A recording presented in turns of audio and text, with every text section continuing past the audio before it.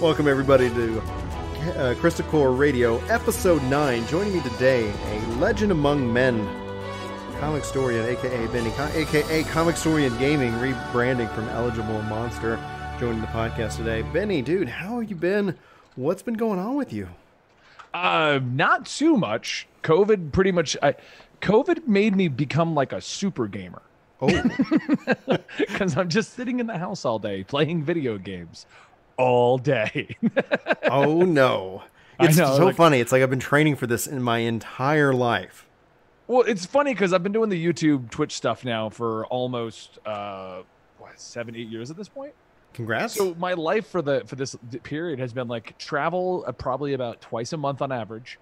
So I never really got too dedicated into a lot of the games I was doing. Everything outside of the story I'm going to tell, the Savage group I was with, was pretty much non-existent. It was the Savage group, and then that was all I ever got to really do for gaming, and then the occasional AAA title. So I really didn't get to do much gaming outside of Final Fantasy rating, because of YouTube and Twitch. But since we can't go anywhere, like I can do the without travel, without meetings, without people calling me.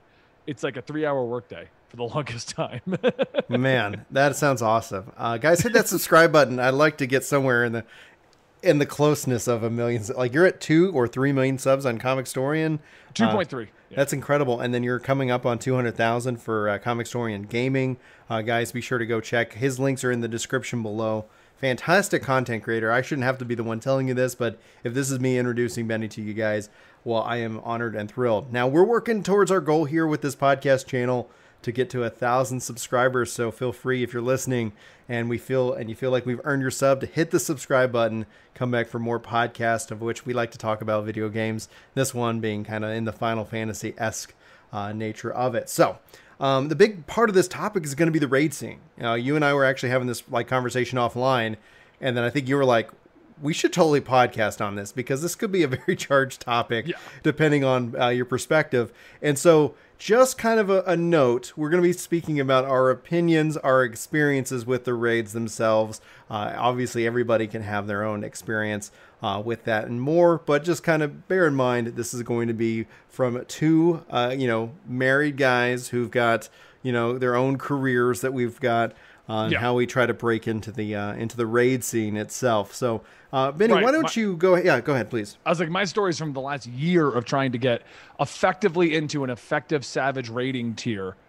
Like from sitting down last July and going, I want to be current on Savage, because after Binding Coil of Bahamut back at 2.0, Bahamut, that's how I say it. Yeah, exactly. The Binding Coil of Bahamut, I quit rating because I was like, there's no end goal. We get the gear. People are able to get more casual gear through the tomes. Yeah. It really doesn't matter what you do with Savage. And every 6 months, it's kind of like reset it and go from there. Exactly. And it's like, why put all that extra time and effort in if the only goal is to get the gear ahead of everyone? Because in 6 months, everyone's going to have it anyway. Yeah. And I've never been one who's for I want to be first to something. Yeah. I've always got the mentality of like, well, you can spend a week working on that and be first. And if it takes me an extra month, but I did it for an hour a day, okay. Like, I'm fine with that. It's like easy peasy. Yeah, exactly. So, but this has been my overall experience, and I feel, and this is going to sound weird, because I know that this is a taboo thing, and that's why I've like all the research I've now done and the money that I've spent. There's a paywall to getting into an effective Savage group at this point. Okay. Of the caliber that I'm looking for is what I should say. Mm-hmm. Okay. There's a market here, right? That it's like, okay, because anybody could counter that and be like, well, of course you could do all this. But the question is, it's what Chris and I have talked about numerous times. It's like, what is your time worth? Yes, and so at some point, there's some point in your life, and it's not right now, because like when we talked about COVID, like I'm mowing my yard again. I'm doing all these things again. Work is, like we've lost hours. So it's like, here's the new normal. Okay, well, I'm mowing my yard again. Not a problem. It's just that was a luxury that I was able to work while somebody else mowed my yard, and I was able to make more than it cost somebody to mow. Now, that is not the case. I've got extra time. So which is why I think I got into the situation I'm in now, which for the record isn't a bad situation in my opinion at all, but that I've kind of gone down this route. So I guess I should just, for the sake of the viewers, start at the beginning of what I wanted to do. Please do. So for those who don't know, I do run the Comic Historian channel. I also run a Twitch channel. I have a staff of about 11 people. So some people may look at the situation of, for me, time is money. And like you've met my editor. I don't want to edit. That gives me back 6 hours of my day. So I'll hire somebody to do the editing for me. I don't want to do the writing on a particular script. I'll hire somebody to do the writing on my script.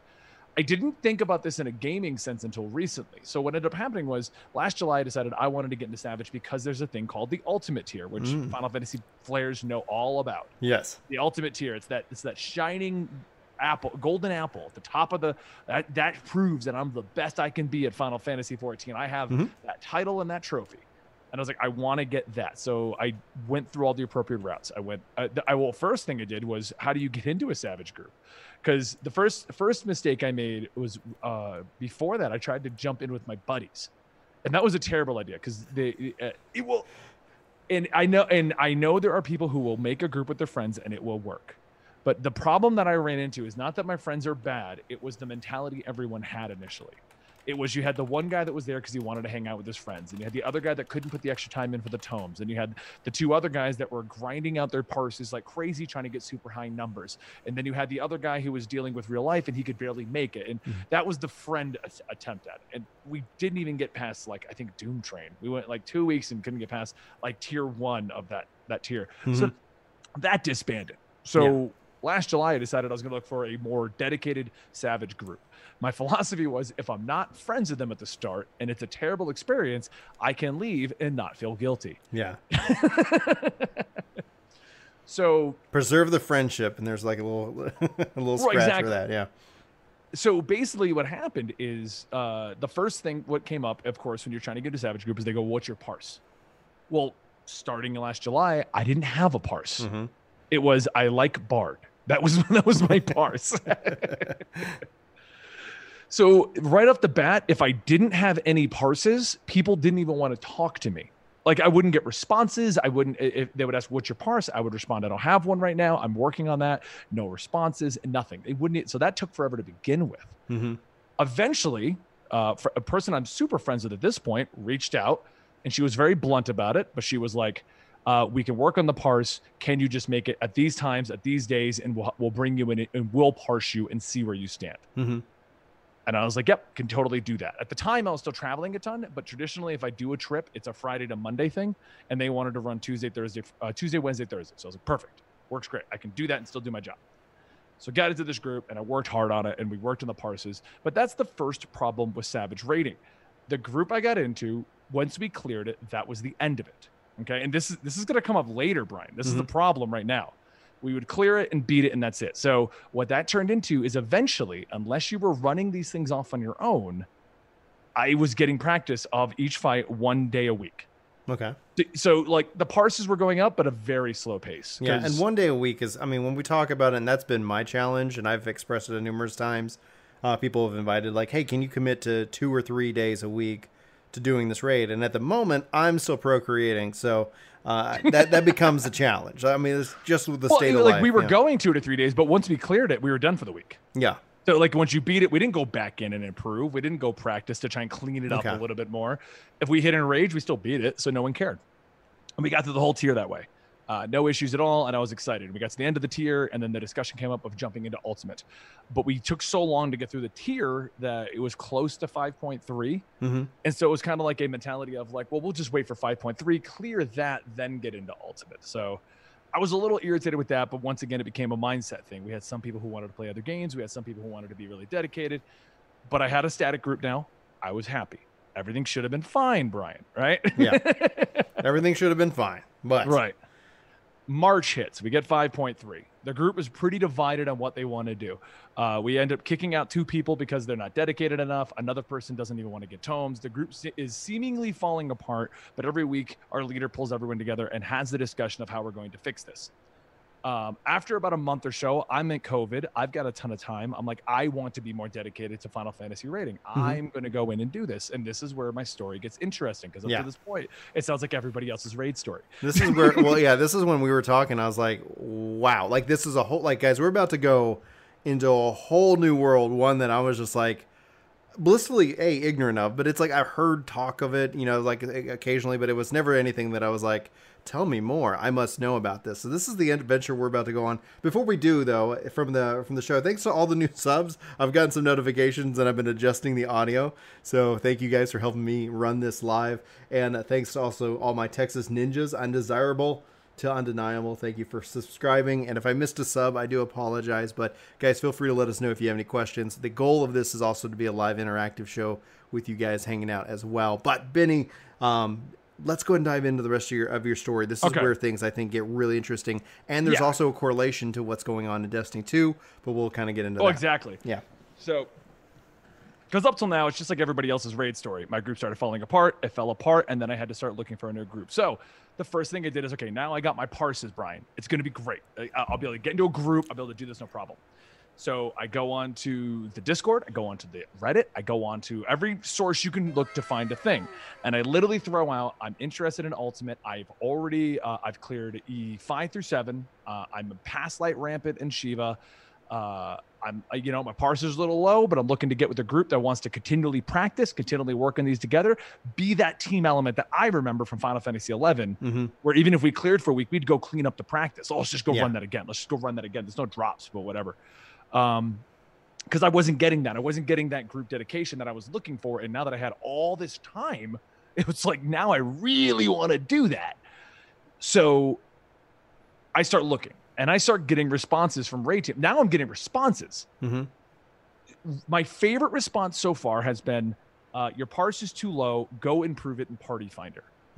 Okay, now first off, Party Finder is the worst advice you can ever give anyone, because the goal of being in a static is to have one strategy that you work on together and you improve upon that strategy. That's the point. Yeah. I will tell you right now, Brian, Shiva's Light Rampant has about 3 effective strategies, and the one that my group learned is called Aotori, and the one that Aether likes to do is called Ilia. So right off the bat, I can't effectively get into a Party Finder. I've got it, even though I don't have the clear at this time. I can't effectively get into an Ilia party because I can't do Ilia properly. So now I have to look for a Light Rampant group. But now we're a month in, so every Party Finder is past that. They're all looking for a thing called Worm's Lament 2 at that point. So I've literally camping Party Finder, looking for Ilia groups, getting frustrated, and the responses are, your parse isn't high enough. You don't know how to do Ilia already. We don't know Ilia. Aotori, go learn Ilia. Go into Party Finder. My favorite response was, if you don't know how to deal with Party Finder people, you won't be able to adjust to our mistakes. Like, so right. You're telling me you're going to make mistakes and you want me to be good at adjusting to your mistakes by learning how to adjust to Party Finder people first. Right. Basically, every Savage group that was looking for consistent members, the response was, go into Party Finder and fail. Beat your head against a wall until you learn it. Then you can come back to us. Bear in mind, I've already beat 5 through 7. I'm already past Lights Rampant, but my group's just not concluding this. But this is April. I'm frustrated. I'm snapping at my group, telling them to get their crap together. Well, because we had that same thing. We had some people who just didn't care. We had some people who really cared. Right. We had the guys showing up who just wanted to be there to kill time. And we start going through April, and I'm just getting the same responses over and over and over. Go do your Party Finder, go do this. I'm still running with the current group, hoping that we can at least get through. We're making baby steps. It feels like every session we make very minor progress to get through it. And that eventually comes into May.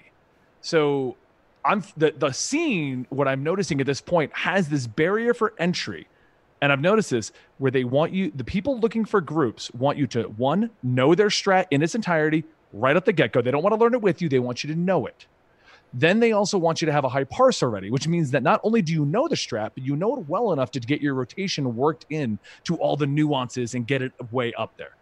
So no group would take you unless you were already parsing, from what I was seeing, around a blue at least, and you were already completing the run. Okay. And that takes practice, doing it with an effective group of people. I tell everyone multiple times, the biggest problem in Final Fantasy XIV is not the raids, not the mechanics. It's finding 7 people under the same mindset that are competent enough to do the challenge. There is a part of me that, and to confess, there's a relieving part, because I've often felt that, and I've often felt that it's my stage of life, and it's just, I mean, and I know that I could do that if I had more time, but Right. that, I mean, what you've just described is saying it's a, you know, I would need to really commit, and it's not just like, hey, this week I have 3 nights to raid. No, it's like, hey, this, you know, 6 months, this is what I'm going to be doing, and I need to either make that decision now or more. But when you talk about 7, I've always called it the curse of 7, because when we've ever tried, every time I've tried, I can always get 7 people. I've always had to then go and find the random person who always drops on me after 3. And so then I decided, I was like, you know, as a content creator, me being the leader of this, like, shindig, is not working.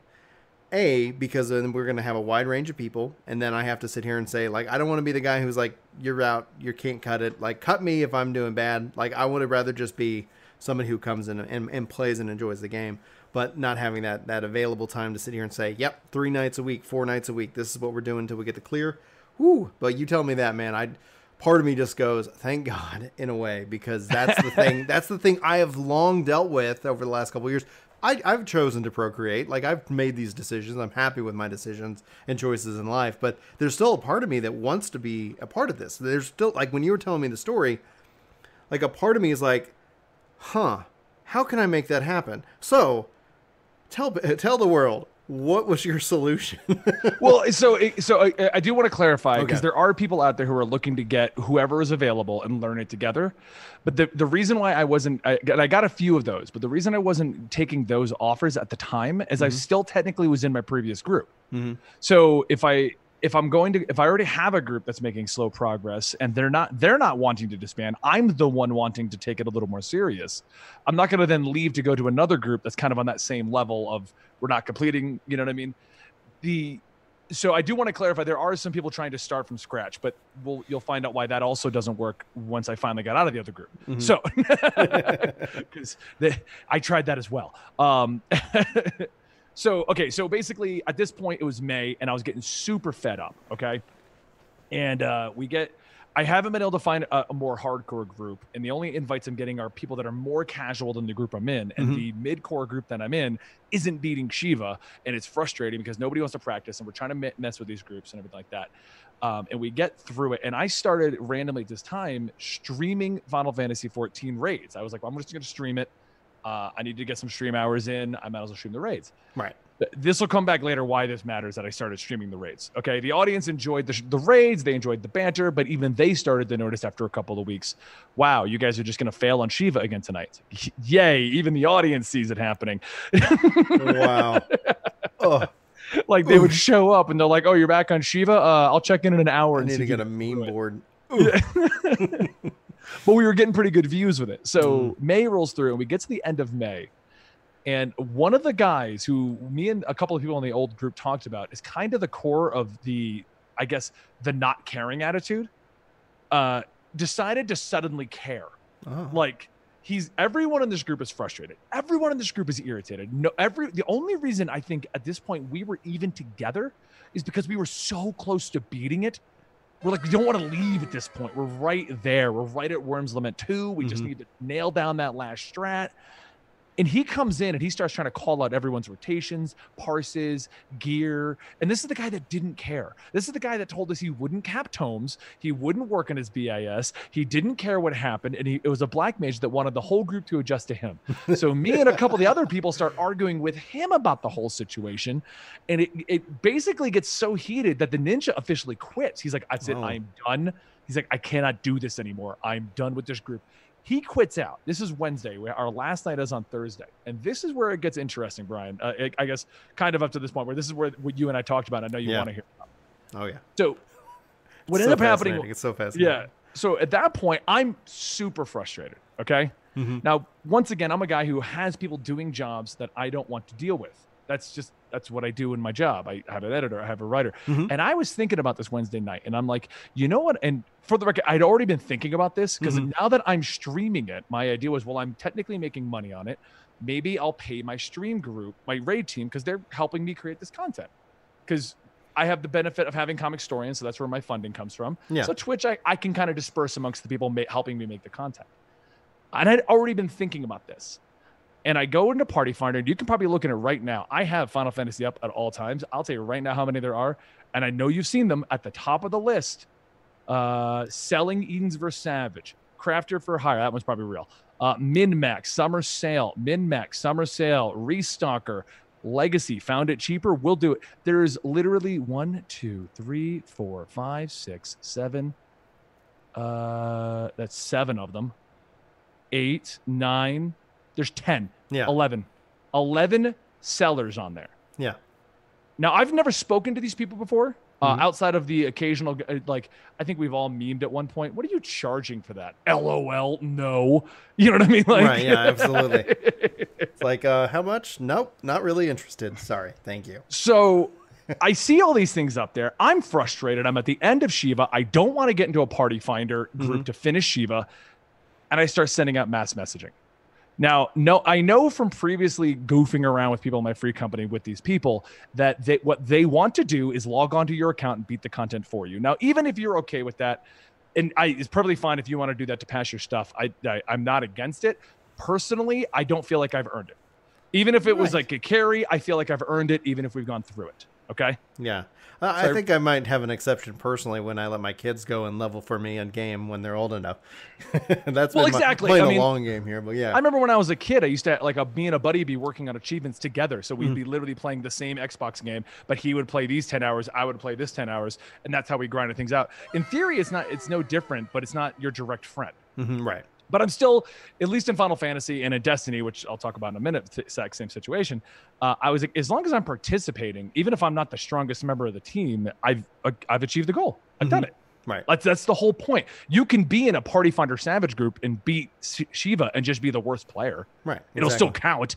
Yeah, they're not like at the end of it, like, all right, because the game doesn't actually feed you any parsing information. The game doesn't feed you a score. It's either no one knows if I was the worst or the best unless you're using ACT, which you're not supposed to give people shit for using. So, I mean, not supposed to give people shit for their parsing from using it if you want to use it. Exactly. Yeah, absolutely. 100%. We've seen what happens. It's interesting that, like, talking about an end game as boiled over into an offense within it. So it just kind of makes it all the more sense. Like, just be quiet. Just don't. Exactly. Yeah. So I reached out and I sent the same message to quite a few people.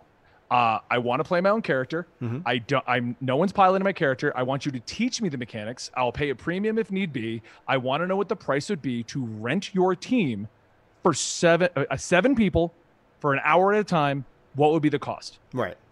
And I want all Shiva loot. Well, yeah. Like if you're setting the terms, you might as well set the whole thing. The whole terms. Like, I want all Shiva loot. I want you to teach me how to do it properly. And I want your competent people so that I don't have to worry about them messing up. And then I'm wondering if I messed up. Right, exactly.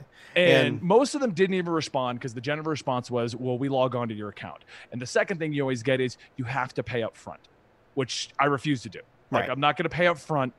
And I get why. The reasoning is simple, because you could pay up front and then you could pay not pay them. Right. So they want the payment up front to make sure they're going to get it, but at the same time, you could be getting scammed, but they're worried about being scammed on the backside. So it's someone has to give. So I found a guy that was American. We chatted on Discord. He was 100% fine with a rent a team fee. Rent a team. That's what he called it. He's like, yeah. He's like, we'll do that if you want. He's like, normally we pilot. He's like, but if you're going to pay hourly, and we agreed on 2 hours initially, I would pay for 1 hour up front. And then I could pay for the other one afterward. That was our terms on it. So that it's like any kind of contract. It's like 50% down. Like, okay, that's fine. And I was like, you know what? It's not that much money. It's a good amount of money, but it wasn't like thousands of dollars like I've seen on websites and shit like that. I think at the time we worked out the terms to be like, it was going to be, I think like 70 an hour or something like that. But that's $10 per person. You got to think how much the individual person was making for doing it, kind of a thing. Which is still a good amount, but I knew I was close enough to Shiva that it shouldn't take me more than 2 hours. Like, I should have this down relatively soon. Got in there, beat it, got my loot, everything's good. And I'm like, fantastic. I've learned the strats. I beat the thing. My group eventually just disbanded the next day, the group that I was with, and that was the end of that. And I was like, okay, I have a clear. I've learned Ilya. I have the only thing I need to do now, because I have all my loot, I need to work on my parse, but I love raiding. I want to do it again. So I thanked the guy for their time. I got in touch. We became very friendly, and I moved over to all the LFG stuff again. All right, let's go find a static. Let's go find a static. Okay. You would think at this point it should be relatively easy. I'm clearing the content. It doesn't matter. And I've cleared it with the appropriate And stats. you know the strat that people are using. I'm using the strat that they're using. While I could use some cleanup on it, I've cleared it using Ilya. And if anybody who's done light rampant on Shiva knows, you can't be carried through Ilya. You have to do it. If you don't do it, everyone dies. So at the bare minimum, people know that I've cleared it at least once. So we then moved on I moved on to Party Finder, and I started looking again, and I got the same response, Brian. Well, your parse isn't high enough. Okay, but I cleared the content. I'm looking for a group to re-clear with. I don't even want loot. I just want to re-clear and make that parse better. Oh, well, your parse isn't high enough. Right. Okay. And I kept getting that response over and over and over. And like, I kept trying to jump in Party Finders and stuff like that, but generally that wasn't going anywhere. I couldn't improve my strats when everyone's doing that. So it goes almost the entirety of June, and I don't have a solid group. I keep trialing with groups.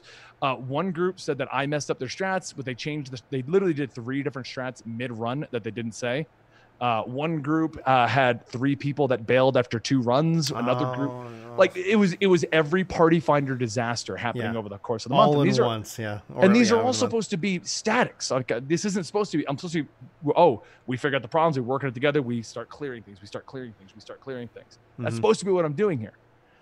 So we get to the end of June. Now, during this time, I started streaming Destiny, which I've run with you. Yes. And Destiny has a very similar market over there. It does. You can pay people to run trials with you, to run raids with you, to things like that. It's a thing where people have gotten so good at Destiny, they won't hang out with the lower people unless you're just actually really good friends with them, but they get paid for their services. Now, maybe you and I can look at it a little differently because we literally get paid to entertain while playing these games.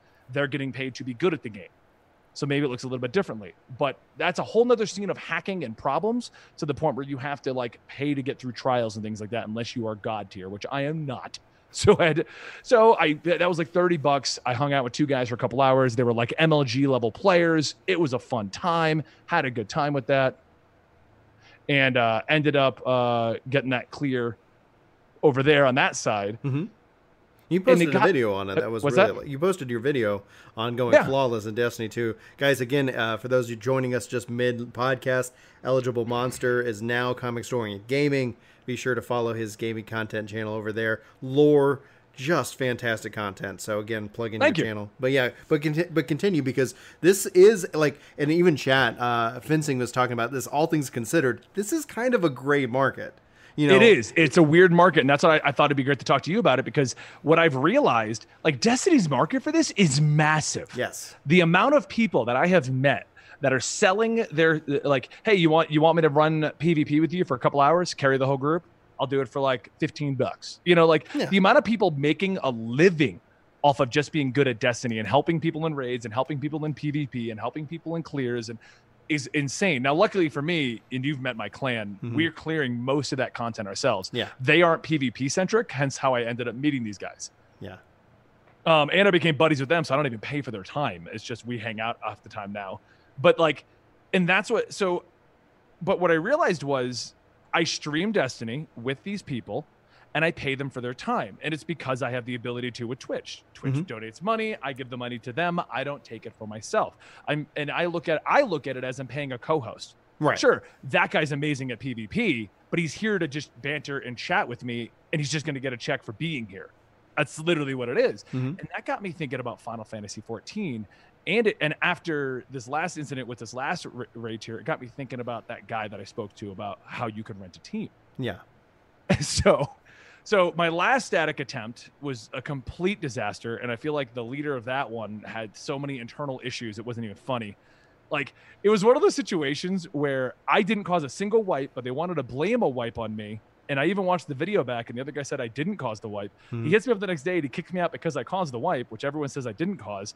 And the guy that I'm talking to is the one that did cause the wipe, and he's saying he caused the wipe, but they want to kick me out.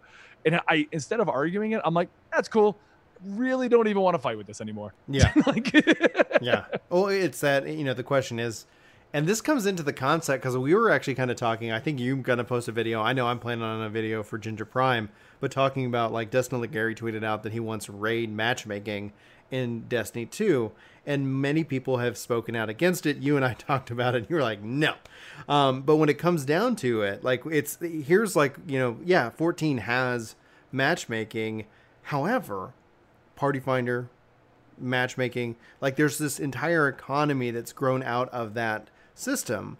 If you were just matchmaking into this, I'm wondering what that level of acceptance is in terms of finding that pug of that group that just kind of said, you know what, I'm just going to casually hit Q into this. I'm just going to see what happens. And then after maybe 3 attempts, if it's not looking like it's going well, I'm going to go because I'm really not committed. I don't know any of these people.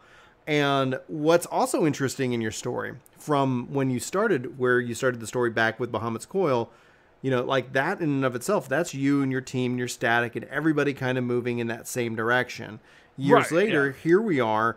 And the primary concern that I'm hearing, or the primary issue beyond like the grayness of like, okay, let's just rent a team. It ties into trying to find 7 people who are trying to actively work on that content who really give a shit. I mean, yeah, that's his biggest thing. Yeah. I think every group has that one guy that's there because his buddy's there. He doesn't care. He's just there because his buddy's there. It's like, can I invite my friend? Yeah, like, can I invite my friend? I just want to hang out with him at the same time. We need somebody else. Yeah, I guess so, Is he good? Well, he'll get better. Oh, no. Is he geared? Is he geared? Can he get through? Mog board stuff. I'm like, okay. And every time someone would hit me up and be like, well, your parsers are grays and greens, my response would be, because I'm not party findering. I clear it once a week. Mm-hmm. I have no problems if I'm with a group learning our strats, then working on my parse. But if you're going to change the strats, which is going to change my parse, I play machinist. I need to know the exact spot to do the burst so that I can maneuver around the burst. Otherwise, I just go in there and get the clear because that's the problem. You can get a clear with grays. Right. So what the hell does it matter? You know what I'm saying? So the group ended up eventually just disbanding, and I guess the guy even deleted the Discord afterwards and everything like that.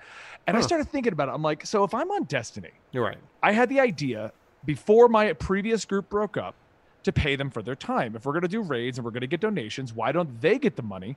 Which, look, I don't care what you say about getting paid to play a game. If you're getting a paycheck to show up on time with your pots, with your food, and you're there, like ready to roll, you're more incentivized to actually show up. And I had discussed this with my old raid leader. I was like, when 5-4 hits, I want to stream that. And I want to put aside some money to pay you guys to be my co-host. And she was like, I don't know if we should do that. I don't know how I feel about it. It is exactly what that guy said in the chat. People start getting a gray area when you're getting a check to do your game. Yeah. Like, that's just it. Like, it seems like people have to break that mentality. And I've always thought of it a little differently because literally you and we did a raid in Destiny. Mm-hmm. Regardless of how much money was made, be it pennies from a donation or be it an actual check from gifted subs, we made money that period doing Destiny. Mm-hmm. So I guess not in my like head, in the porn way, but yes. So I guess in my head, it doesn't seem that bad if you're just good at a game to get paid for your time, because especially in today's market. Let's just take this and lay it out there. Put it all in real brass tacks.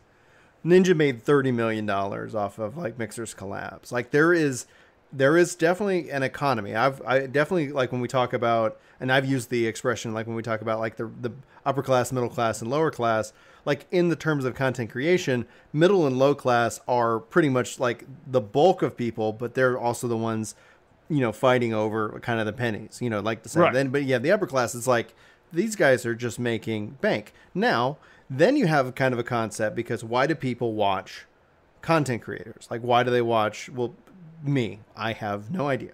It's the beard. Your beard's amazing. Oh, thank you very much. Beard oil, it definitely does the trick. On that regards, when you look at it, like people will either watch like the most skilled people, and for some reason, maybe these skilled people aren't streaming, but there are like one of the things I've often believed is like just because someone's streaming and they're skilled, there still can be somebody out there who's just like, I'm not really confident, but I can play this game and I can do it incredibly well. I have a talent for that. The other side is it becomes a kind of an entertainment factor. Somebody either has a lot of knowledge, somebody is just generally fun and interesting and funny or humorous or insightful to watch. So there's all different ways that people kind of come into this. What's really interesting around gaming, and gaming specifically, is that as you grow as a content creator, obviously you get people in your community to enjoy that kind of content. They discover that content. They're like, this is a great place that I like to hang out and like to, whether I agree or we can have good discussion. But then you also have kind of that other mindset that it's like, are you are you really true? Like, because once money, and this is anything, once money starts getting put on the table, I think it's fine. I think it's fair to question the intentions of of the creator, right? And I even talked about this a little bit on my video that just went up today, when it's like I've returned to Final Fantasy XIV after a long break, one that was originally planned to be much shorter, but due to COVID pushing the patch backwards, I just kind of used that time to play Phantasy Star Online 2. I always focus in on the games that I care about, like hands down. I don't like hating on games, but I can't imagine the pressure as a parent. Let's say that, you know, I had 2 million subs on Final Fantasy, and then anytime I talk anything else about it, nobody cares. You know, all of a sudden it's like, are you locked into this because this is how you eat, how you take care of your family? And so that's where I think a lot of grayness comes into it. But when you break it down, and I often when I teach like YouTube, because people have reached out, so I've kind of started teaching, like, here's what I've learned. You've taught me a lot. Like, it's kind of me just paying it forward from the lessons that you've kind of like, hey Brian, like, think about this way. But I use business terms in that, because to separate the emotional excitement from a video that does well, or the emotional excitement or disappointment when nobody watched. Like, I posted this thing on Minecraft Dungeons. It's like, but I love the dungeons. They're so good. I'm not even 7 years later, if I put up a video and I'm not expecting views on it, I can't bring myself to open up the YouTube studio. Yeah. I have to launch the video and I have to look at it like a week later, because that exact emotional time, I can't look at, like, it's not going to do well. I'm not even going to look at it. But like, back to that kind of concept, when it's like, what you're proposing is that I'm hiring people to be a part of this show. Like, if all of a sudden it's like, hey, this show brings in, this brings in nothing. We're not monetized. Subscribe to the channel, please. Hit that like button. Subscribe. Help them out. We got to get to 1,000. I think we're getting close to halfway there. But beyond like that monetization, it's like all of a sudden, hey, this actually brings in a certain amount of money. And then the question I always look at from my perspective, because I don't rely on YouTube revenue as a means of survival, I look at it like, how can I invest that back into the channel? Like, what can I do to make my content either better or more exciting, or do these things? Like, because I have these ideas that take a long time, but because they take a long time, I end up sometimes using a little bit of the YouTube money to take a day off work to focus in on the content. So it allows me to, like, hey, this is a day off, so I can actually make this really cool thing that unless I have 10 hours to focus in on it, it won't get done. And unfortunately, this is like guys, like, my wife is incredible. Anytime you ever see her like in chat, or whenever she randomly drops in a live stream, be sure to shower her with love, because I have the mind that it's like, once I start something, I have to finish it. So I schedule my days now to where, like, at 4 o'clock, I usually get off at 5 or 5:30, 4 o'clock Central, I have no new tasks. So if I get done at 4:10, I start nothing new. I just will end up doing documentation and all the programming, boring tasks that are just very simple. Because if I start something new and I cannot finish it before it's time to go to dinner and play with the kids, my mind can't turn off. And that's how I am. And it drives me. I'm like, and Julie's just like, I'll come down and she's like, you're not here. Like, I'm physically walking around, but mentally I'm not. And so she'll either say, just go get it done, or but so I'm just trying to do a better job as being a parent and father. But all that being said, is like, there is a complexity to this, but at the same time, at the end of the day, like, if you are able to hire a team that is now your, if almost like your squad, and you're paying them for their time, which makes them committed. Money will make people show up. It doesn't even matter how much it is. If there's any kind of a monetary gain, like, someone's like, okay, yeah, I should be ready. I got to be there. I don't want to be kicked from this. Right. And that's just it. Like, I enjoy playing this game, and he's going to pay me to be there. Hell yeah. Like, and why not them? Why Ninja, or why a Shroud, or all these big time name celebrities? They get paid like crazy. Might as well, it's like, if you got a talent, like, know your value. And I think essentially though, it's almost kind of like you're hiring a mercenary group where it's like you're contracting with Blackwater and they're like, we've got the team, they're trained, they're ready, as opposed to trying to individually get one person after the next, right? Like you have kind of a guy who's like, all right, this is the crew. I've vetted them. We're showing up. We're rocking this out. That's how. Yeah, and I've vetted the people that I bring on the streams. I make sure that they're not just some weirdo that I just happen to, you know what I mean? Like that's risky. Wow, these guys don't have any social skills. Comic Storian took a really dark turn. Turns out, like, yeah, the guy's incredible at Destiny, but he's also a raging racist. Yeah, exactly. Yeah, I mean, and it's funny because a lot of these games have like a terms of service thing where like you cannot exchange actual cash for a direct thing. The way a lot of these guys get around it, and I mean, even I do it too, like to an extent, it's like you pay for their time. Yeah. You're not paying for the service. If you're doing cash, it's time. You're like, oh, we're going to do trials on Destiny. Okay, this is how much I pay. I charge an hour to come and hang out with you. And if we get it done, cool. On Final Fantasy, they do it for Gil. They just get Gil and they all just get all the crazy stuff in the game. And that's how they do it. Or they do an hourly thing. Like we can't guarantee what's going to happen, how fast you're going to learn, none of that stuff. It's an hourly thing. You're just hanging out with us. You know what I mean? Mm-hmm. And it's an interesting way to look at it because what I realized getting into these groups, because once I started, so after the group broke up and I reached out and I presented like, here's what so what people don't realize, and I'm making my Discord more aware of it now because I don't think they were aware of it as much as I wanted them to be. I have many people on my team that get small part-time job checks for the month to run various aspects of the community. So like what you said earlier, you were like, I don't have the time to make a Savage group. Right. So I realized years ago that there's people who want to hang out, but I don't have the time to show up every day. And I don't have the time to organize a Destiny community, a Warframe community, a Final Fantasy community, a Minecraft community, of whatever community they want. So I pay people as community managers to manage events and stuff happening on my servers so that the people who are just trying to find people to play games with can all come together. They get together and they farm dogs in Final Fantasy, or they'll help people get through the raids in Destiny, or they'll help people with their latest stuff in Warframe. So I'm already paying people that. And I had thought of a buddy of mine who needed a job. And I was like, what if I pay you to organize a Savage team?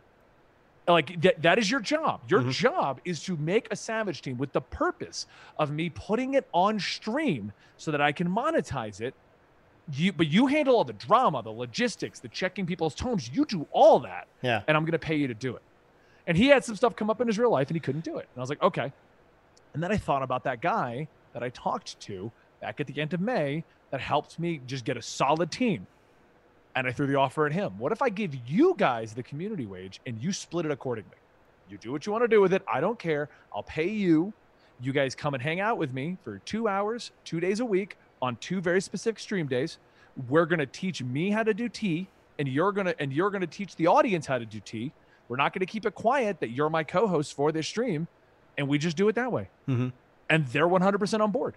Yeah. So I pretty much have hired 7 co-hosts, aka 7 people who can clear T in their sleep to show up and teach me how to do ultimates.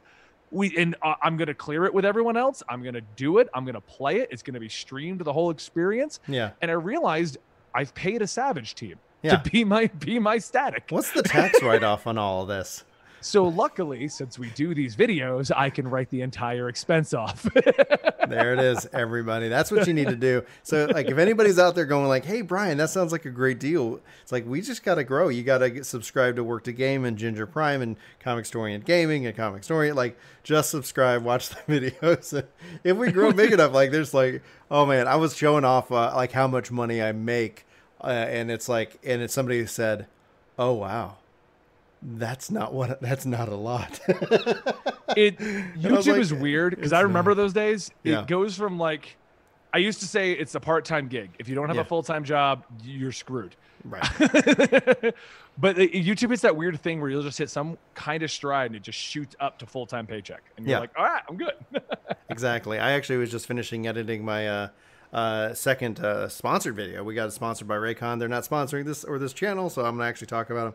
Fantastic device. I've been using this, love it, and so I'm editing to that, and that's gonna hopefully approve it. It's such a process to do a sponsored post too. Oh, it is. Oh my gosh, it's like, okay, Your here's chat this is saying it sounds like a great idea. You should build a I community. agree. And pay them. Like, I'm working on it, guys. Like, undesirable. Like, you guys got to go. Like, let's totally pyramid Ponzi scheme this thing. You go find 5 people, and then they find 5 people, and so on and so forth. And after I think 5 levels, we'll have everybody in the world subscribe to Work to Game. And as long as they're watching the videos, yeah, we can totally. Like, I'm not against the idea whatsoever, because it comes down and boils down to what's your time worth. And Yeah. I think somebody earlier in chat was talking about, like in life, you either have a lot of time and not a lot of money, or you eventually get to a point where you've got money and you don't have a lot of time. And so then you start paying for services and things like that you used to do yourself, that you cannot either afford to doing that right now. So here's what I found out. This is where the information gets like really fascinating. Because so like this isn't just me bragging. Like I paid a static, Brian, and I've concluded I don't think it's that I'm bragging. going I think to it's win. a legitimate thing that maybe even other content creators might consider, depending on like their group and their team. If they don't have a team and they're always kind of like, man, this is something I want to do, I don't find any fault in it. I think it's right. Well, because because I look at it as co-host. Like if I don't beat T in the sessions they're there for, as long as I've presented a good stream, that's what I'm after. Now, if I happen to beat T and somehow get to write it off, I'm not going to be like, oh no, that was terrible. But and for those who, T is the something Alexander. It's always referred. It's the ultimate right now. If you're but what I realized is this. How do you get access? It's my Discord, but I'm not going to promote my Discord on Brian's channel. Promote, dude. Like, I don't even have a link. Well, anyway, like he'll look for the link. Go ahead and finish your story. We'll be sure to get that link. So anyway, what ended up happening is, so I now obviously I've got people in Destiny that I pay my community managers to run raids for everyone who wants to run raids. One of my guys reached out to you to help you finish up your thing. Yeah, we're doing that with you. Shax, he is on my payroll. Like he literally asked, like, okay, what days do I want to do this? Blah blah blah, and he's doing it. They all do these as part-time jobs, but that guy is a nurse. The one that contacted you, like he's got a full-time gig. Yeah, exactly. I mean, and it's just some of the best guys. Like it is like Epic of Alexander. That's for some reason I was thinking something else with it. But yeah, Epic of Alexander. Yeah, no, I'm looking forward to that. It's just I love like pickup stuff. One of the things that and I don't mean the following to sound braggadocious in any way, but like I'm a gamer. Like at the end of the day, like I play games. I work my butt off to be as good as possible at those games. It doesn't mean I am right now, and it doesn't mean I am the best when I started. I always think of myself as finding ways to improve, and I continue to do that. So one of the things that still persists today is that I'm often surprised by when I undervalue myself, and when I step into these scenes, I find that I'm pretty competent, and I think that's one of the things. You did fine when I was running with you. We ran out of time. Right. It wasn't time in the race. It was like, kids are here. Like, it's like life comes in. Yeah, you had distractions going on behind you. I only had like 10 minutes left. Because I mean, when you hit me up, I said, I'm waiting for somebody to come around. I was like, well, we made it all the way to the last kind of part of it. And it's like, okay, well, good. I got experience through it. We'll be able to get to that part even faster. Like, it's just fun content. And so that's one of the things that it's like, that's why, like, just as an aside, I know this is the Crystal Core Radio podcast, but that's an aside where I've really enjoyed 14, especially in the 2-year cycle with the level cap, is that regardless if I have a lot of time or if I don't have enough time, I can just kind of chip away. Like I'm water on the Grand Canyon. I'm going to get there. And that's one of the things that, like, come this time next year, as we get ready for 6.0, a lot of comments will be like, Brian, how do you do it? I'm a dad too. Like, I've got a job too. How do you do it? It's like, it's just me, just like, getting a little XP every little bit. Like some people go, oh, 30 minutes isn't enough to make progress in 14. But even me, I'll jump on and do the low level in 30 minutes. Mm-hmm. Yeah. Once in a while, you got to drop out because, like, hey, I got 30 minutes. This group is slow. I can't do it. You got to bail. But more often than not, you complete it. No problem. And so it's like I've been working on kind of a guide for Destiny 2 and basically the Busy Gamer's Guide to Destiny 2. And same thing, I'll have a Busy Gamer's Guide to Final Fantasy 14. And it's just a series that I've created for Ginger Prime, but it's talking about, and I use kind of the concept of blocks in 15 minutes. So it's like if I've got a 15-minute block, that's kind of essentially how I kind of structure it. and it's all about like, okay, cool. And then I already know before I even hit go or play, it's what am I doing? What's the first thing I do? And what's my exit strategy to bounce out for whenever real life calls? Because these games don't have a pause, but I'm like hopelessly addicted to these games. Be sure to also be sure to also get the link for them. Like, so like, I linked it in there, but it's not a link because I'm not on your channel properly. I'm just verified. Okay. But no, so what ended up happening though is what I discovered is by hanging out with the Final Fantasy guys and hanging out with the Destiny guys, this is a whole community of people that know each other. And what I'm catching on, and like I said, this is my own experience. I know that there are raid groups out there that are just really good players who come together. But when you're in my situation and you're trying to find a raid group and you're trying to find one that works and wants to continually practice, the people who want to continually practice are the ones who are doing it to get paid. In Destiny, when I'm running trials with my PvP buddies, the entire time they're like, oh, that's that guy. Oh, that guy's in the other chat. Oh, let me go talk to that guy. They know everyone. They're all friends. They're all playing at that same high level. You don't see them in the low levels because they don't mess with you.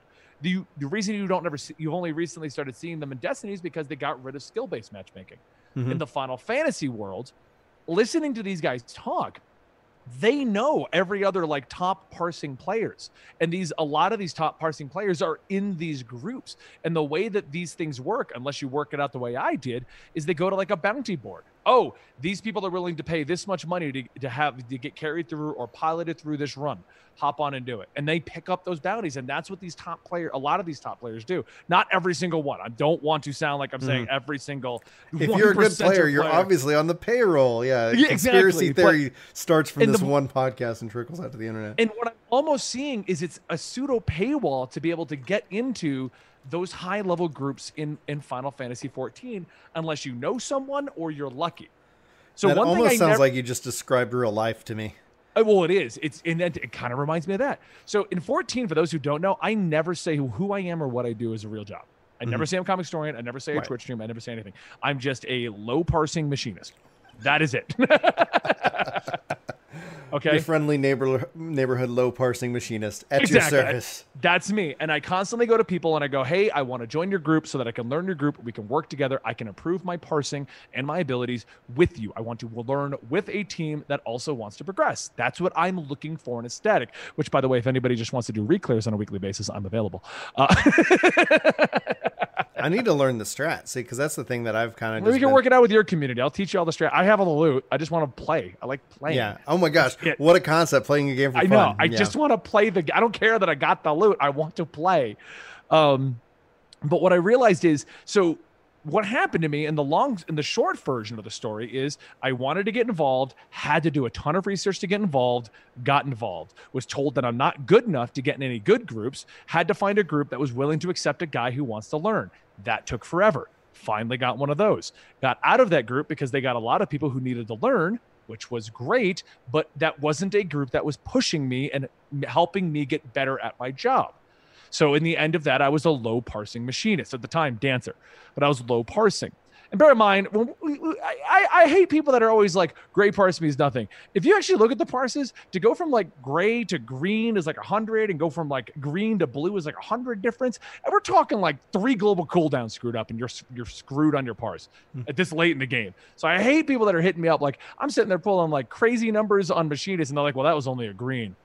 Okay, but we still killed it way ahead of schedule. What the hell are you talking about? Yeah, I think that just also comes down to understanding and interpersonal office skills. Like if we were just going to refer to this kind of thing as a business, it's like, that's where from a manager, it's like, rather than like, oh, you suck, it's like, how can I help you go from green to blue? Like, what can I do to help you go from green to blue? And my whole thing, and the thing I will die on, the thing where I plant my flag and stand and say, this is the right mentality, is that instead of looking outward as to what other people didn't do right, or, etc., look at what you could have done better. Like whenever, like even on a win, even on a loss, what could you have done better that would have taken pressure off the healer, allowing them to do an extra, a lot of people don't understand that. Right. Like the Black Mage buddy I was with, where he's like, everyone adjust to me. Okay, well now my rotation's messed up. The healer has to place the bubble elsewhere, which moves the samurai into a weird position.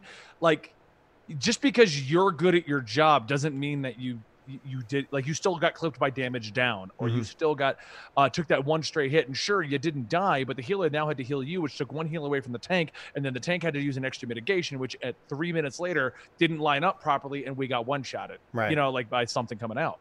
But what was but it's almost like the pay for progression, like, you know, Ubisoft, right? You can Right. pay to just skip farming. Right. In Final Fantasy XIV's raid scene, unless you have the connection, or you know a friend, or you're already orange parsing because you're just that good on a striking dummy, the answer comes down to spend 10 hours beating your head against Party Finder to get a semblance of a good parse, which does include being a dick. I hope I can say dick here, but can. you have to be a dick, because, like, the reason why people are jumping out after 2 or 3 pulls, they don't want that shit uploaded.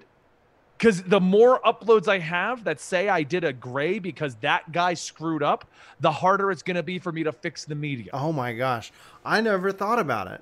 That's why I they're failing. remember was doing like we had a bad pull, and I remember somebody was like went and dig through some like logs because they got uploaded, and they were giving me crap, and I'm like, everybody wouldn't stop dying. I was the healer, and I was healing 99%. Like if you go look one column over at the healing parse, you could see that I was plenty busy. Right. But that's what it is, though, because your bad parse now affects their median. Yeah. So when I'm trying to get into a group and they go, well, you had green, green, green, green, but what are these 7 grays? Well, that was my Party Finder bullshit. Yeah. And my median is still gray. I can't get into that group. That's awful. That makes a lot of sense, because that's why you have to then be a dick, because if this is your end game, if this is your to get a high parse so people will take you. Right. Or that they'll keep you. Imagine just in here going like, dude, I see that you fell down. Like, you know, when it comes down, because when it comes down, especially if you're in a business of selling, like, analytics are the be all end all, whether you come up with the right, you know, answer or the wrong answer, like, hands down, business analytics is be all end all. And it sounds like what's happened here with the raid community is we've aggregated the data so much so that the data is king, and it then dictates how our personality and how we interact with people. Because it's like, I've heard the horror stories, I'm sure you've heard the horror stories, like at TwitchCon or whatever, like people just being dicks, and it's like, turn around and be like, how many subs do you have? Like that's some measure that they've succeeded in, that they're a good human being. No, like, that's a number. Congrats on, I guess. If I've got a purple median parse, you know, I've bailed on tons of groups to get that purple median parse, because I had to. Because if you upload me getting a gray parse because I died midway because you couldn't heal me, because the other ninja messed up a mechanic and you had to heal him and then you couldn't top me off, I'm going to get a shitty parse. So I have to bail on a bunch of parses. So it boils down to, if I want to get into an effective static group, I have to pug my way out to get a median parse that looks somewhat good. Yeah. Find nice people who want to learn with me. But as we've discovered, most of those groups barely can get through the final tier.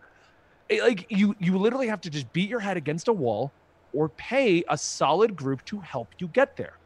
It's literally what it comes down to. And what you're paying for is their time, because those people, they're all hanging out with each other because they're the group that will spend 10 hours getting a perfect Shiva clear, so that way when they bring you in, they don't look bad. Right. But that's also how they have an orange parse. It's fascinating. It's truly fascinating. Chili actually says, by the way, somebody actually uploaded Yoshi P's parse when he was doing pugs. How do you do, Chili? Do we have the numbers on what Yoshi P did? Especially in a pug. I wonder if he was happy with it. Oh, and what blows my mind about that is, like, even like my first Shiva clear, even with those guys, was all gray down the board because they were doing something else. And you know what? We still beat it. Yeah. Like, there was nobody that was green, nobody that was purple, nobody that was orange. And that's because they have like 20 ults so that they can help everyone get through. So they just happen to be in an ult that wasn't geared properly. Yeah, but they know they've done it so many times. They know that they know the mechanics well enough that they can do it.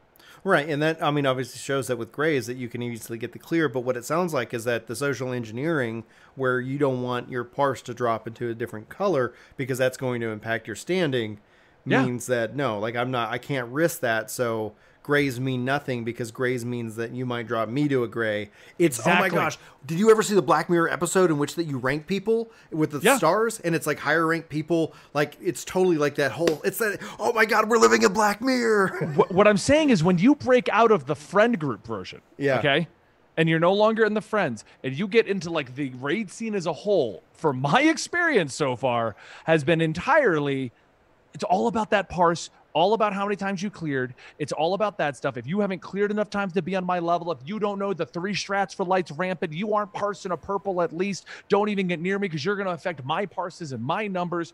It's so weird. It is a new age, like coming from 11, coming from even like I don't remember any of this in 2.0. No, none of this was a thing. Like you would see the guild sellers and be like, who would pay for that? And then that was what also blew my mind. Do you know why there was 11 things in the party finder there, Brian? Because people are paying for this. Oh yeah, if There wouldn't be 11 of them listed right now if people weren't paying for yeah, this if shit. there wasn't a market, then that's always kind of what I felt like. People are like mad at guild sellers. It's like there wouldn't be any if there wasn't anybody paying for it. You know, Right. no one's going to It's the sit here. same thing with the Destiny stuff. Yeah. Like my Trials buddies that I hang out with now that I paid initially for, but now I've just become friends with. I can't talk to them Friday through Monday because they're running all the orders through. Mm-hmm. Like they're just constantly busy. So everyone insane. who's like, oh man, I can't believe that you would pay people to basically be your static. Yeah, well, you know what? I got 2 hours of people who are 100% prepped up to go. They're going to teach me to do it. I'm still going to beat it. And I'll have my trophy at the end. So what does it matter? If I had the money, I'd do it. I mean, as long as I'm doing it. I think Exactly. that's kind of That was always my caveat because everyone, the first thing they'll say is, we'll pilot your account, which then makes me go, how many people are doing that? If that is the first answer to everyone. yeah, it's pilot program only. No, that doesn't give me any. That I get doesn't no give me the experience. value. I just have a Right. cool trophy. Well, but I guess if you only care about the glamour and like the commissions over on the Reddit and things like that, yeah, it'd be fine. It's whatever because I just care about the way it looks. I'm doing it for the experience of beating it. So that's my like. Won't let them pilot. I need to do it. Even though I'm the shittiest member of our 3-man trials team in Destiny, Mhm. I still am in a 3-man trials team and got the win. Like my strategy in trials, like I showed you in that video, is I'm just the distraction.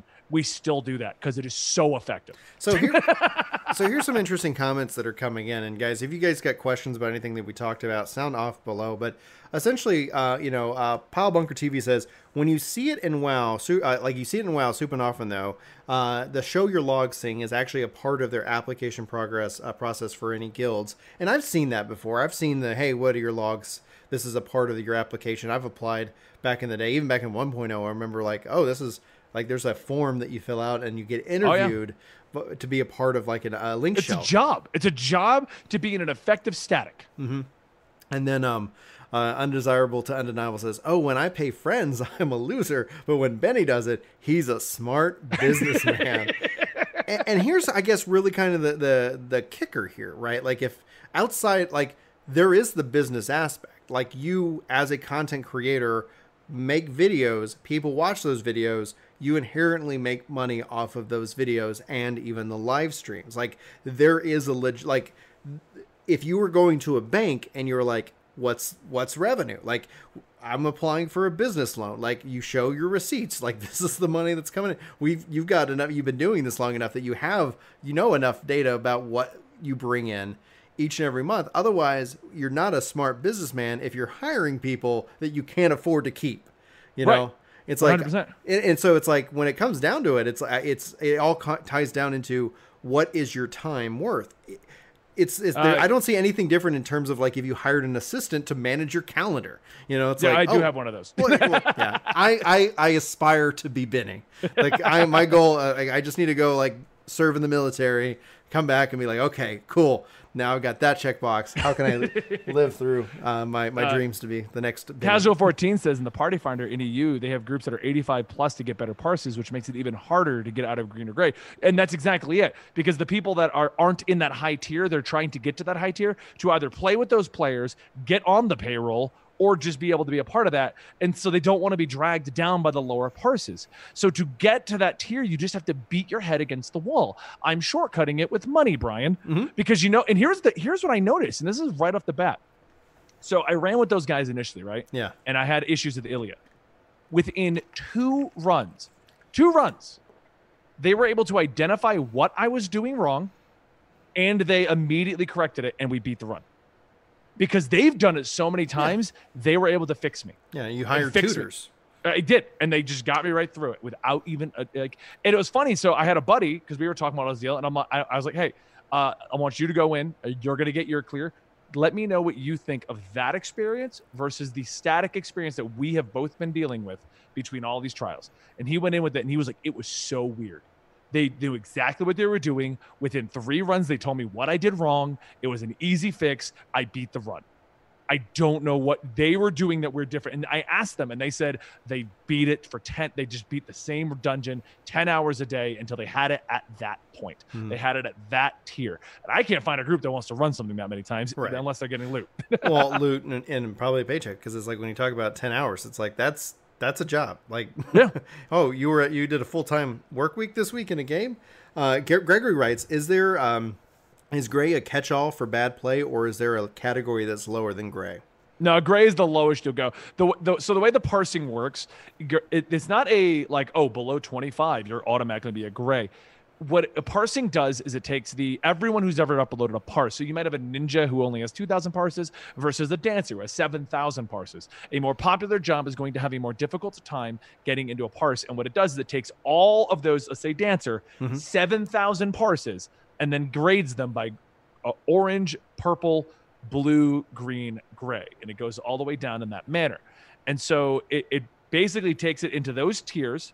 And then based on where you place among those 7,000 players, you place into those tiers. And what happens is you may start the tier out as a blue or purple, but as the tier goes on, as more data gets, there's more data. And what's going to happen is all those top end players, those guys who are running it 10 hours a day, they're now changing jobs. They're now swapping around, learning every job, and they're getting their parses up into the purple and the blue and the oranges because they're spending 10 hours a day in each job in every instance, and they're just pushing parses down. So if you're not a 10-hour-a-day player, you eventually start, well, I was an orange, now I'm a purple, now I'm a blue, now I'm a green. I better go do more parsing to get back up there. It's not a simple, got this number, I'm automatically this, which is why I was saying people don't realize sometimes when I was doing Dancer, I was gray for the longest time.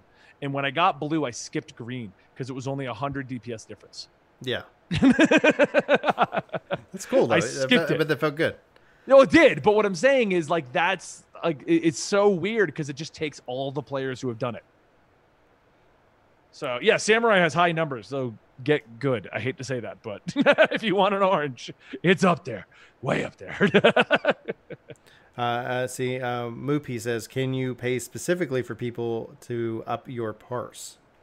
Apparently, and basically so a parse run is actually, and this makes it even worse, Brian. So you can do a parse run versus a normal run.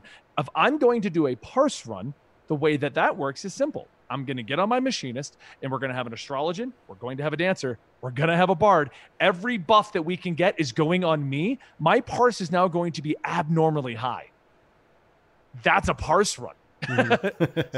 So you need to be BIS, have a parse run, and that's how you're going to start bringing your parse up. But you can't get into those groups until you beat everything, got BIS, which you can't get because you're not getting into the groups, and you can't get into parse runs unless you're in a group that cares about a parse run. So Spencer writes, how do you guys feel about parse farm parties, and do they usually work for you? I'm going to jump in on my answers that I haven't taken advantage of any of that because essentially just as my content, it tends to be that I'm leveling up the different jobs. And so I haven't, I did some of the raids back when they came out, and then I got really busy. My son was born. Like, this also impacted my Destiny, my Destiny career. And so it's like out of that, like, there's been a lot of life events that it's like, yeah, okay. So for me, like, from a content perspective, the number one question I get is, hey, can you make a controller guide for this job? And I put a lot of time into those controller guides because I want to make sure I know how it feels. And I'm actually reworking some of them to try to account for a little bit more mobility. But so like those things take time. That's what people are looking for me from. And like while I've cleared, Titania, during launch, like I went and did that, and I had a great time working with the crew on that piece. We weren't necessarily worried about parsing. We parsed those fights just so I could see if I was improving. And I think that there's a real value, and I continue, even despite this conversation, to advocate that I wish the game would give this to me natively on an individual level so I could see how I'm doing and then rate me against myself. Like, did I do better? Did I miss a rotation? Did I get hit by something unnecessary? Like, there's so much data that I wish I could have that third parties like FF Logs and stuff are basically filling in that gap, and then the community is essentially acquiescing to them. And I mean, it's a gray area for sure. But what are your thoughts on that question? Actually, on that question, please go ahead. Well, because we had a follow-up right over here that actually corrects something that I wasn't stating. Yeah. So Bizu in the chat states that party buffs don't affect parse runs anymore. And that is something I actually forgot to mention, because at the level that I'm at, people don't care about the RDPS. Right. So, for anybody who doesn't know, you have your DPS, which it counts for like other people's buffs because there is utility. And then you have the RDPS, which is basically the real DPS, what you did that was not buffeted by from an outside source. Yeah. And so what ends up happening, and I've had this happen 3 times total, is the people that benefit from our DPS will argue with the people who are benefiting from regular DPS, unless you're at that super high tier where you realize our DPS is what matters. Mm-hmm. Like, they literally argue, well, here's my DPS. And then the RDPS guy, normally a ninja, will be like, yeah, but here's what you really did. And then they'll go back and forth. And I've seen it happen 3 times in those crappy party finder groups where they're arguing about the DPS, who did better based on our DPS versus I think it's categorized as a DPS. Mm-hmm. I can pull it up and look, but yeah, it's got its own category. The original DPS and that RDPS is the correction to get rid of those party buffs, but there's still people who use that party buff as a way to go, look what I did. I had a white mage jump in a while ago. A guy that I used to run with a lot jumped in and goes, look at my orange DPS on my white mage. And he's like, yeah, we party buffed that. Like that's still stuff people do. What would be really cool, really interested in your thoughts and chat's thoughts on this, is that if ADPS actually gave the DPS to the person who created the buff. That's what our DPS is. Our DPS does all those corrections. It removes the party buffs, puts them back where they should be. Okay. So that you can look at what your I thought it was just stripping that out as a filter, meaning that nobody gets the points. No, our DPS is it gets rid of all of that. And from what I was told, I don't know how true this is. I got a guy in one of the groups who supposedly was super into balance, which is where all these discussions happen. Mm-hmm. He said that our DPS was created at the beginning of the tier because dancers were parsing so low, nobody wanted to bring them. But what people don't realize is the amount of our DPS dancer brings, all the buffs they bring. That's what you're looking for. So it was created at that point is what he told me. Yeah, whether or not we made a video like, how do you rate utility? Like, how are you going to rate it? So that sounds like our and DPS that's exactly is the because when I started the tier up way back at 1, I was Bard. And I still had the Stormblood rotation, which was horrendous. And we talked about it, and I decided I'd go Dancer. And I went over to Dancer, and I'm like, wow, the DPS is stupid low. And that's when I learned all about our DPS. So I think it's too new for it to be a big thing. Oh, yeah, no, Dancer's stupid low now. Way back when I swapped over to Dancer, it was higher than Bard. Not anymore. But that's another discussion in itself. But yeah, our DPS does get rid of the party buffs, but I'm just saying in general, the amount of argument over parsing, over buffs, over things like this is ridiculous. Yeah. But at the end of the day, if you can clear the content, you're not hitting Enrage, that should be the important thing. And as a team, as a group, people you're working with, your regular team, that's what you should be improving upon. Yeah. That's always been my philosophy with statics. And this new mentality of like the parse being high enough, and please already have a high parse, already know the mechanics that we want to run. We're not going to teach you any of that. So if you can't get it down in the first run, get out of my group. Like, I feel like almost people are looking for carries. Like the people making the group, and I mean, this is not everyone. I'm stating that now before I get 1,000 tweets. Generalization. Benny. A lot of the party finder groups that I would find, the expectation was that I would already be able to do blue and their strategies with no issues at all out the gate. And I would look up their because I mean, if you're going to check my logs, I'm going to check yours, and they're parsing gray. So I almost feel like they're looking for what I'm looking for, but they want to put together the group. So they just want to get all the people that are high tier. Right. Because if I can, it's that whole Black Mirror thing. It's like if I get a bunch of 5 stars with me and I'm a 3-star, maybe they'll move me up to a 4-star, and then I can lord it over everybody. I do want to, which is what I've just done. I hired 7 co-hosts who are going to teach me T, and they're the 5 stars, and I'm the half of a 1-star.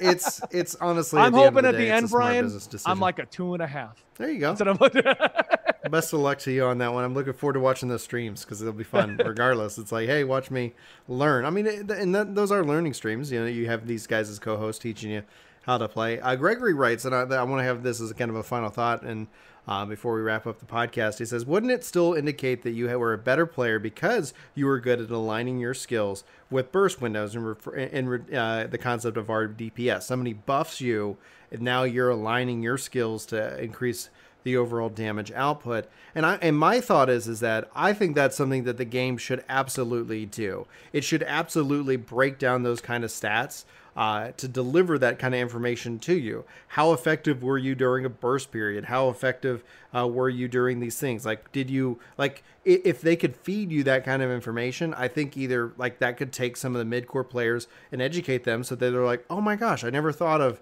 like doing this thing. Because at the end of the day, like, sure, what probably separates a mid-core from a hardcore is somebody who's willing to go outside and do outside research of the game and to try and improve, as opposed to using exactly what's in the game currently to improve. And so that's just my take. It's like, I think that there should be some credit, especially in terms of aligning your burst period to when you are buffed up to be stronger. But I think that's still a function that the game doesn't do that it should. And while, as long as we rely on outside sources, it's going, well, it probably is never going to be perfect, but it's going to be the best form of imperfection as possible. Benny, what's your thoughts? The burst window, I agree with, because I remember one group hit me up and they recruited me, even though the parse was low, because I didn't get any damage downs. So looking at burst windows and lineups and things like that, people do look at a lot of times as a way to judge an actual player, regardless of the DPS. Oh, you didn't get damage downs. Oh, you did this. That means you can do mechanics. So if you can do mechanics, we can work on DPS. Some groups will do that. Those groups just, in current experience, have all fallen apart, or they wanted me to learn something else. And once they like, oh, you didn't have any issues, so let's change up everything you know. Smart. Like, no, I have no issues with that run. That run right there. Like, I can do Aotori, Uptime Mirrors. If you're gonna change that shit, I'm lost. All right, guys. Be sure to follow Benny over on all the social medias. Links are in the description to his channels. Follow him on Twitter. Be sure to check out his incredibly entertaining Twitch streams over on Comicstorian Gaming. All things Comicstorian Gaming now. Thank you, Benny, so much for taking time to share the story and to have this great, amazing conversation. I'm sure we're going to be doing a couple more collabs. We've got a couple of videos that we're like, man, we need to sit down and talk about this. But you're working on a couple of videos. Is there anything you want to plug or share? The first attempt at the hired co-host team, which is how I'm wording it to make it the hired co-host team. The hired co-host team is Thursday night. If you guys want to check it out, that's the scheduled one. It might not line up like we're intending, but that's what we're aiming for. So. Yeah. All right, guys. Thank you. If you want follow-up questions, that would be the time. Yes. Go check them out. Ask them in real time. How's it going? Thank you, chat, for hanging out, making this such an engaging podcast. Thanks to all of our new subscribers. Again, we're trying to get to 1,000 here on Ginger Gaming Radio.